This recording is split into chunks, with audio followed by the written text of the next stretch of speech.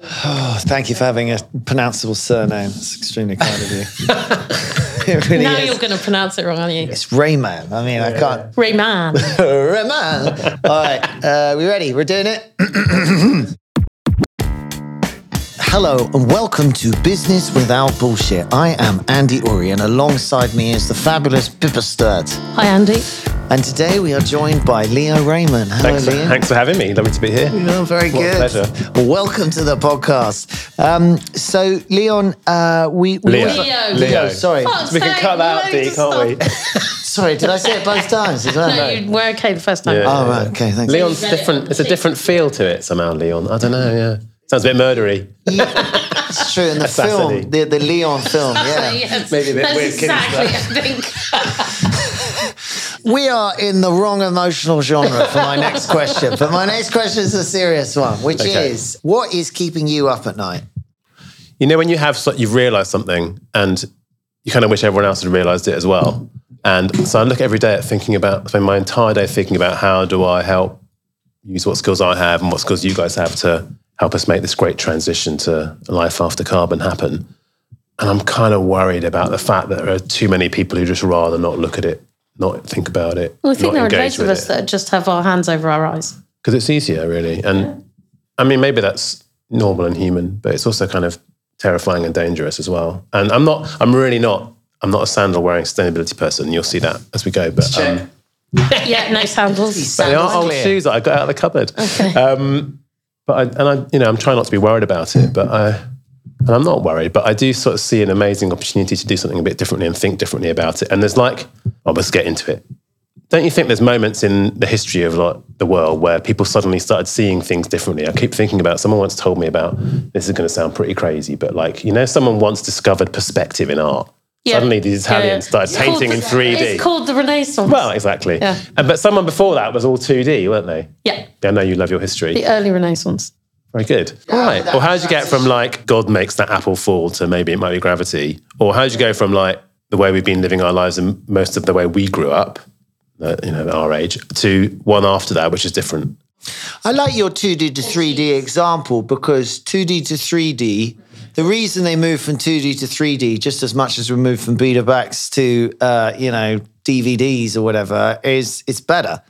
Coming along with your 2D pictures at the local market when someone's cracked the 3D, you'd be like, oh, look at Roger. Poor chap, he can't work it out. No depth, no depth. It's got no depth. With your cartoon Simpson cutout, two-dimensional world, it's not cutting it next to a sort of, spiral of death. So, but here's our problem with climate change. We don't know what that looks like and we're scared. Well, we sort of think it might be better eventually. No, there's no one making that story. No one's telling that story. And I'm not a sort of utopian, tech will solve everything, the world's bright and shiny on the other side. I really don't think that. Yeah. But I think that's the sort of psychological shift required.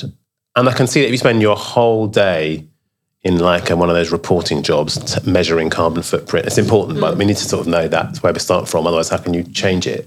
But if you spend your whole day saying what you shouldn't do, and getting upset about being frustrated because no one is listening to you in the organisation or your business you work in, or you don't know how to do it yourself, and you sort of feel a bit guilty about you sort of know what you should be doing, but you don't really know quite how and what all adds up. I don't think anyone really knows what they should No, be they're not clear, and nor am I necessarily, but I think there's that, it sort of leads you to a place of kind of quite a sort of broken dead end, and that's where we all are about it. But we could shift to thinking about it differently. Do you not think part of the problem is that kind of fundamental, and it's something to do with human nature, frankly, the inertia thing of somebody else. I'm just one person. I'm a little person. Yeah. Somebody else somewhere is going to sort this out. Somebody's going to solve it. And it's not going to be me. It's going to be the governments of the world or whatever else. I will just sit here and wait for the apple to fall from the tree. And that might happen, but it might be quite a while. And it'll get a lot more unpleasant before that starts to really kick in. A very smart friend of mine says to me, actually, it's less about what you yourself do in terms of your plastic recycling, which, by the way, doesn't really make much difference at all relative to what's going on out there. But hey, we do it anyway because it's good practice. But what's the lever you can pull most effectively? So for you guys, for example, is using your podcast as a space to kind of have this conversation. And the most powerful thing you could do to affect the most number of people most radically? Don't know. That was one way of thinking about systems change or whatever. Well, for us, we're advisors, and this is thought leadership, apparently. How dare you?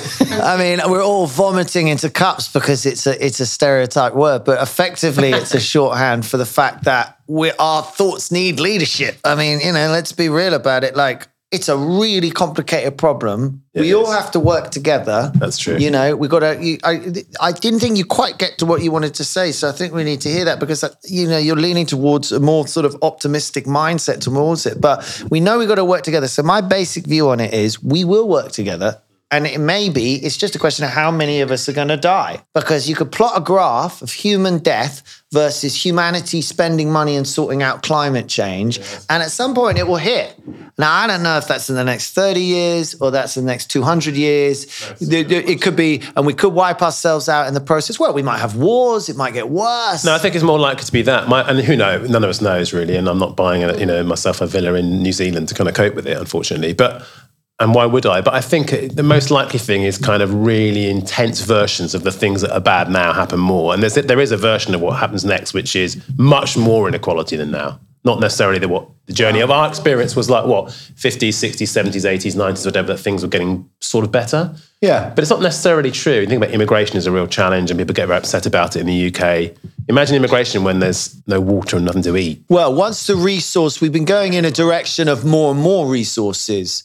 No one wants to lower their standard of living. You start shutting off resources, people are going to go mental. But, there was a period there, right? Looking at the micro level, looking at the UK, there was, and you're going to really hate me for this because I'm going to bang on about the same thing, but there was a point about 13 years ago and 10 years before that when things really did seem to be getting better in the UK, where we seem to be dealing with poverty, dealing with immigration, dealing with all those things.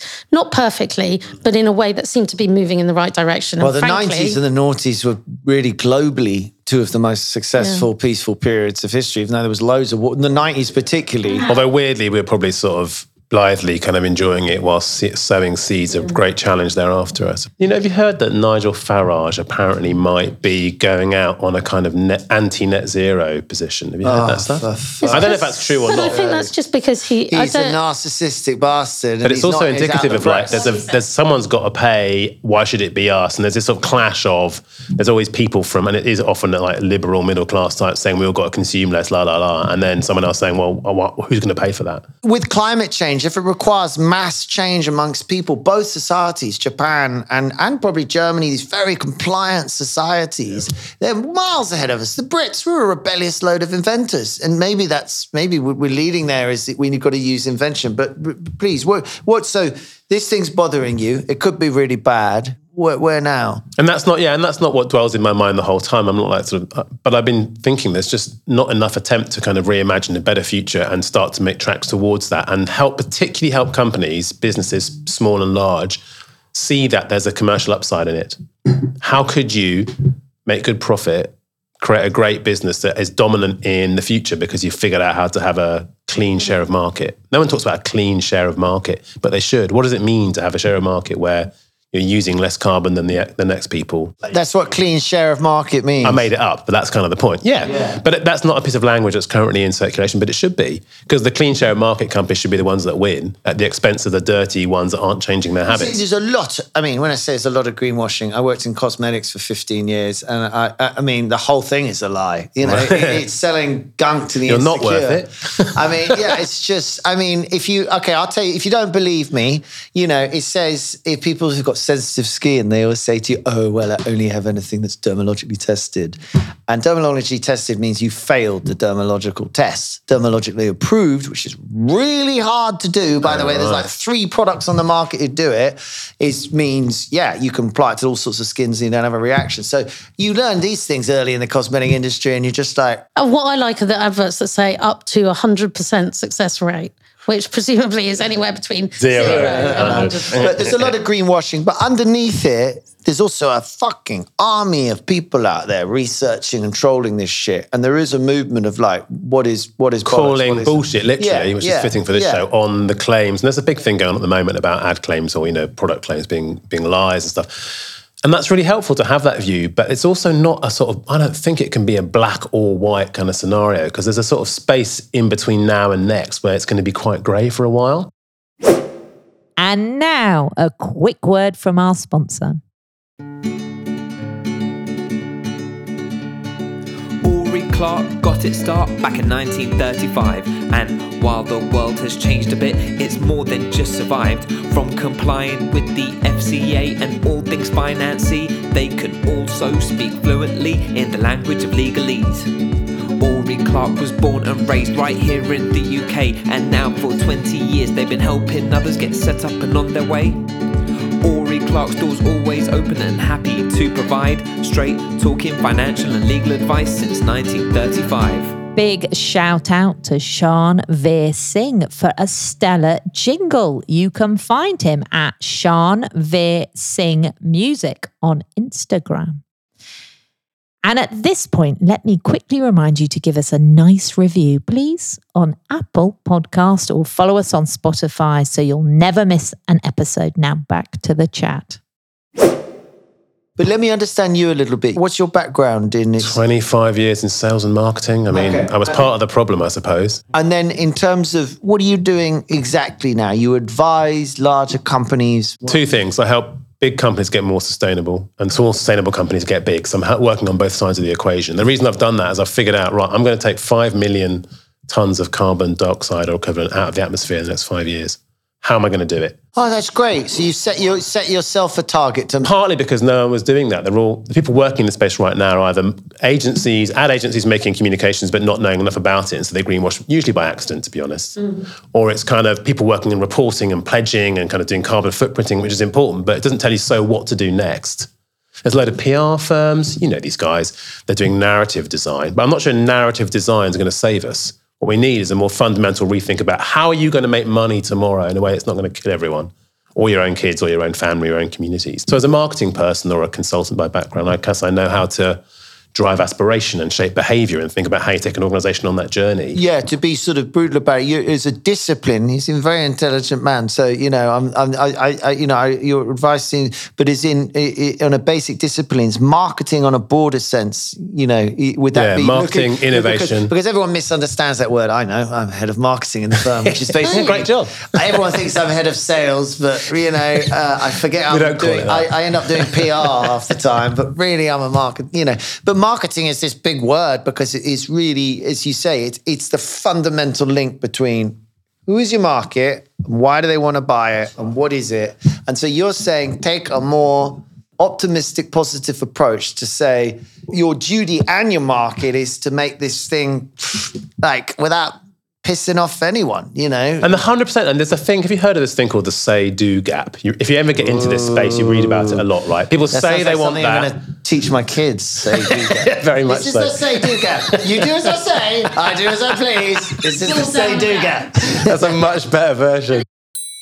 There's a real tone in how you're approaching this conversation, I think is really important, is that it's not to dramatize things. It's like, I've been in business. I don't judge people for the fact that they want to build a T-shirt company that makes super ethical T-shirts, but in order to promote the company, they bought some T-shirts from China, made in a sweat factory cheap, because that's what they had to do when they're starting basically greenwashing is mostly because you have to cut corners when you're a small business and nobody really knows. So, and then you're taking the big company example, which is like, I'm like a fucking enormous supplier of services that's, there are replacements for plastic, sure, but they're not that well tested. There aren't that many of them. They are more expensive. It's complicated to enter your supply chain. I mean, you've got Unilever producing 1 billion bottles a day. They can't just switch to hemp bottles that, no one's tested properly. But one thing we can't have, though, is big companies not taking it on as a real challenge and not thinking creatively or laterally about how to solve it. Number one on the list. The whole don't let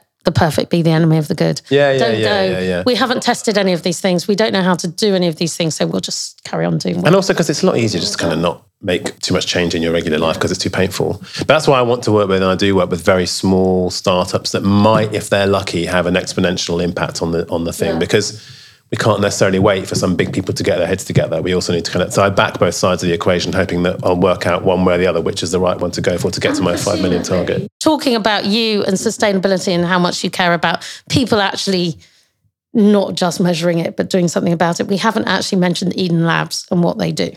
So I built this company. It's only about 5 months old. It's rocking. It's really going. And what we're doing is helping big and small companies work out how to make money green, basically. How are you going to grow your business and succeed in a world of, where net zero is normal, where there is a post-carbon world somewhere down the line. So let's start on it now. What does it look like? For example, how do you help a giant tour operator or a holiday company build a sustainable travel marketplace? There are small companies doing some amazing stuff, by the way. One called Byways. Byways, quite interesting, like slow travel. How do you spell that? BYWAY. So give me an example in more detail. Like you go into a business, you sit with them, you listen to what they're saying, and then what you write them a report, you bring in other people. We work together. I usually inspire them with, look, here's some examples of people that are getting it right, big and small. What would that mean for you? So here's a small one. There's a brilliant electric toothbrush company called Suri, S-U-R-I. Trysuri.com is a website. I recommend it. In fact, I went to my hygienist today. She said it was doing a brilliant job. It's nice to hear, isn't it? I think I might have one of those. How can an Uri not have a Suri? I mean, yeah, you need it. I mean, so what they've done is they've said, they used to work in like P&G and stuff, they know all that well, but what they've done is they've said, right, we're going to redesign the toothbrush head to be compostable. It's made out of castor oil bristles. It feels great, by the way, in your mouth. It's much nicer than the nasty big company ones. Then they have designed it so that you can take the battery out when it dies, because the other ones, most ones, you can't take the battery out. So you sort of literally, it's in every toothbrush you ever had is in landfill. Yeah. Nice thought. These guys, they can take it out and refurb it, put it back in. So you can have the same toothbrush effectively forever. But this is the critical thing. Imagine if Johnny Ive swallowed the sustainability Bible and then decided to go after circular electric toothbrushes. That's what it looks like and feels like to you. So it's also way better than the sort of aggressive thing you normally use. I'm in. Even, there's another client we're working with, is those guys that make those amazing mattresses that you get delivered off the internet. I'm just about to buy one of those. Can I not now? There are some better ones around. I was thinking. So, did you know it's made out of oil? Which one? Which one are you getting? Emma. But those guys are trying, Simba particularly, trying to move away from an oil-based formulation, reducing it, getting into bio-latex. Are you basically telling me I can't buy a mattress? No, but do you think that idea that, like, if I was really mean, I'd say, how's it feel sleeping on fossil fuel? I'm not into it. I think it says a lot like the digital transformation of the last 20 years, but it's a much bigger and much more important, which is there were some people who kind of got on it, learned about it, got confident and moved forward in their lives. And there were some that kind of were scared, didn't want to engage, and 20 years later they couldn't find work. This is going to be exactly the same. Is it mostly an age thing though, do you think? No, it's an attitude thing. It's like, what's your psychology? Are you kind of able to embrace and deal with change, or are you terrified of it? Probably. Is it not a financial thing everyone says? I often look at it, annoys me. I go to the supermarket and look at like the kitchen roll you can buy, right? And the eco one is more expensive than the regular one. And I guess it's to do with scale and the factory or something. It's so like, that won't be like that in the future. But for now, it's a massive pain in the arse. There's a great firm. Do you know homewares retailer Dunelm? I think it's a really good example of how you get this right? So their view is, we're going to encourage our customers who are doing a sort of home makeover to bring the stuff they can't get rid of back to the store. Now, you might say that's naughty, shouldn't be doing a home makeover in the first place. If you're a pure sustainability person, you wouldn't do that. But nonetheless, people are going to do it. And it's a hassle. The convenient thing is to take it to Dunelm, and you're playing on the sheer convenience of getting rid of your rubbish. Two things then happen. One is, if it's good enough, they then give it to local communities. And if it isn't good enough, they kind of then put it into remanufacturing and turn it back into pillows or cushions or whatever. And then they sell it in their stores, but at a reduced price so that people can afford to buy it. It's the same price as the new one. That's good. It's interesting because it's circular, keeping stuff in the economy. And it's also good for social impact. That's your sort of double win. My issue with that, or not my issue, like the problem with that is that creative steps like that are quite hard. There's not many people who can do it, and you also need to be in the right place to do it, i.e. they're going to listen to you. We're not too bad. The Americans are quite good, but some cultures it's like, well, you ain't the boss. No one's listening, And actually, there's definitely something there, which is that a lot of people working in sustainability roles in companies the last 20 years have really been like banging their heads on a door. People don't want to listen. Yeah, because they're too junior. Too junior. Often there's a thing which definitely is true, is that it's women trying to persuade old white men to listen to them at board level. Oh, don't tell me. Here we go. Do you know what I mean, though? No, I do know what you mean. There's a bit of that going. I do. I think there probably is. But also it's that there's a bunch of skills about how you persuade people to get excited about doing something, which is about setting vision, showing what's possible, getting excited, talking about money and commerce. And it's really hard when you're also worrying about changing the lights out for LEDs and who's the power supplier. And so I feel very sad. I feel sorry and sad for those people because they've been working relentlessly for a long time and finding it really hard to persuade the rest of the firm to take it on. But it's time to build the bridge between those sort of two camps. You know, if I've got anything from this conversation, it's that you're kind of saying to people, you know, if I was to say to a small and medium business, what should I be doing? It's like, well, take a day, take your senior management, get in a freaking room and get a piece of paper and come up with something. You know, this is some serious fucking shit going on. If you're a manufacturer, work it out. If you're not a manufacturer, it's all a bit, we work for home and whatever. It's like, still, take a room, you know, and do something But spend about the first part of that day, whatever you're doing, looking at examples of people who are trying and getting it right. So, Leo, what do you think is bullshit in business? What is the thing that winds you up most, or where you would like change about the way things work right now? I think thinking about sustainability solely as reporting and pledging and making out excuses for not doing anything practical and optimistic about it. Look, it's important. We have to understand that. I'm not denying that work, but it ain't going to pledging ourselves into oblivion. You know what I'm saying? Do you know what this is? Something. The equivalent of, as an entrepreneur, don't go to professional advisors when you're coming up with the idea that's insane and ask them, you know what I mean? It's like professional advice. We're very useful people, but don't necessarily, if you come to us, we're going to tell you problems and we're going to tell you complications. You know what I mean? Critical thinking, yeah, right. But I'm not saying do stuff wildly because you might be making things worse. You've got to have a bit of science behind you. But it's just all you spend your whole time thinking about, like, the numbers I've got to report to the city about sort of made up. That's a big company thing. That's a big company thing. And it's like, there's too much lies. Okay, so we're going to ask you a list of questions. This is our quickfire questions, and we're going to get to know you a little better. You only have 5 seconds to answer each. We are not going to interrupt you. We probably will interrupt you, but we are going to stop each other. We're going to interrupt each other, interrupting each other. Mutually assured interruption, and then we're going to get to the end and we may ask you a question or two. D, cue the music. Are you ready? I'm ready. Let's go. What was your first job? I worked in ad sales for the European, now defunct, newspaper. Sort of vaguely remember that. What was your worst job? Working as a porter in a medical publisher, carrying magazines around, and I've seen some dark stuff. It was nasty. It's not Favourite subject at school? History. What's your special skill? Enthusing people. Oh. What did you want to be when you grew up? Astronaut. Oh, that's what my dad wanted. What did your parents want you to be? Lawyer. Same Best shit. job ever. They're both fucking up a tree. What's your go-to karaoke song? Toxic by Britney. It's good. We might get into that later. She put on the ponytails and everything. If you heard the Mark Ronson version, I love that version. That's what inspired me. Oh, yeah. that's great. I find it faux irony. Office Dogs. Where's he got? 100% business. Thank you, man. Have you ever been fired? No, I haven't actually. Not knowingly. You fire yourself. Yeah. What's your vice? I love television. Ooh, I had 3 or 4 series in parallel during Christmas. One to sleep to and a couple to watch.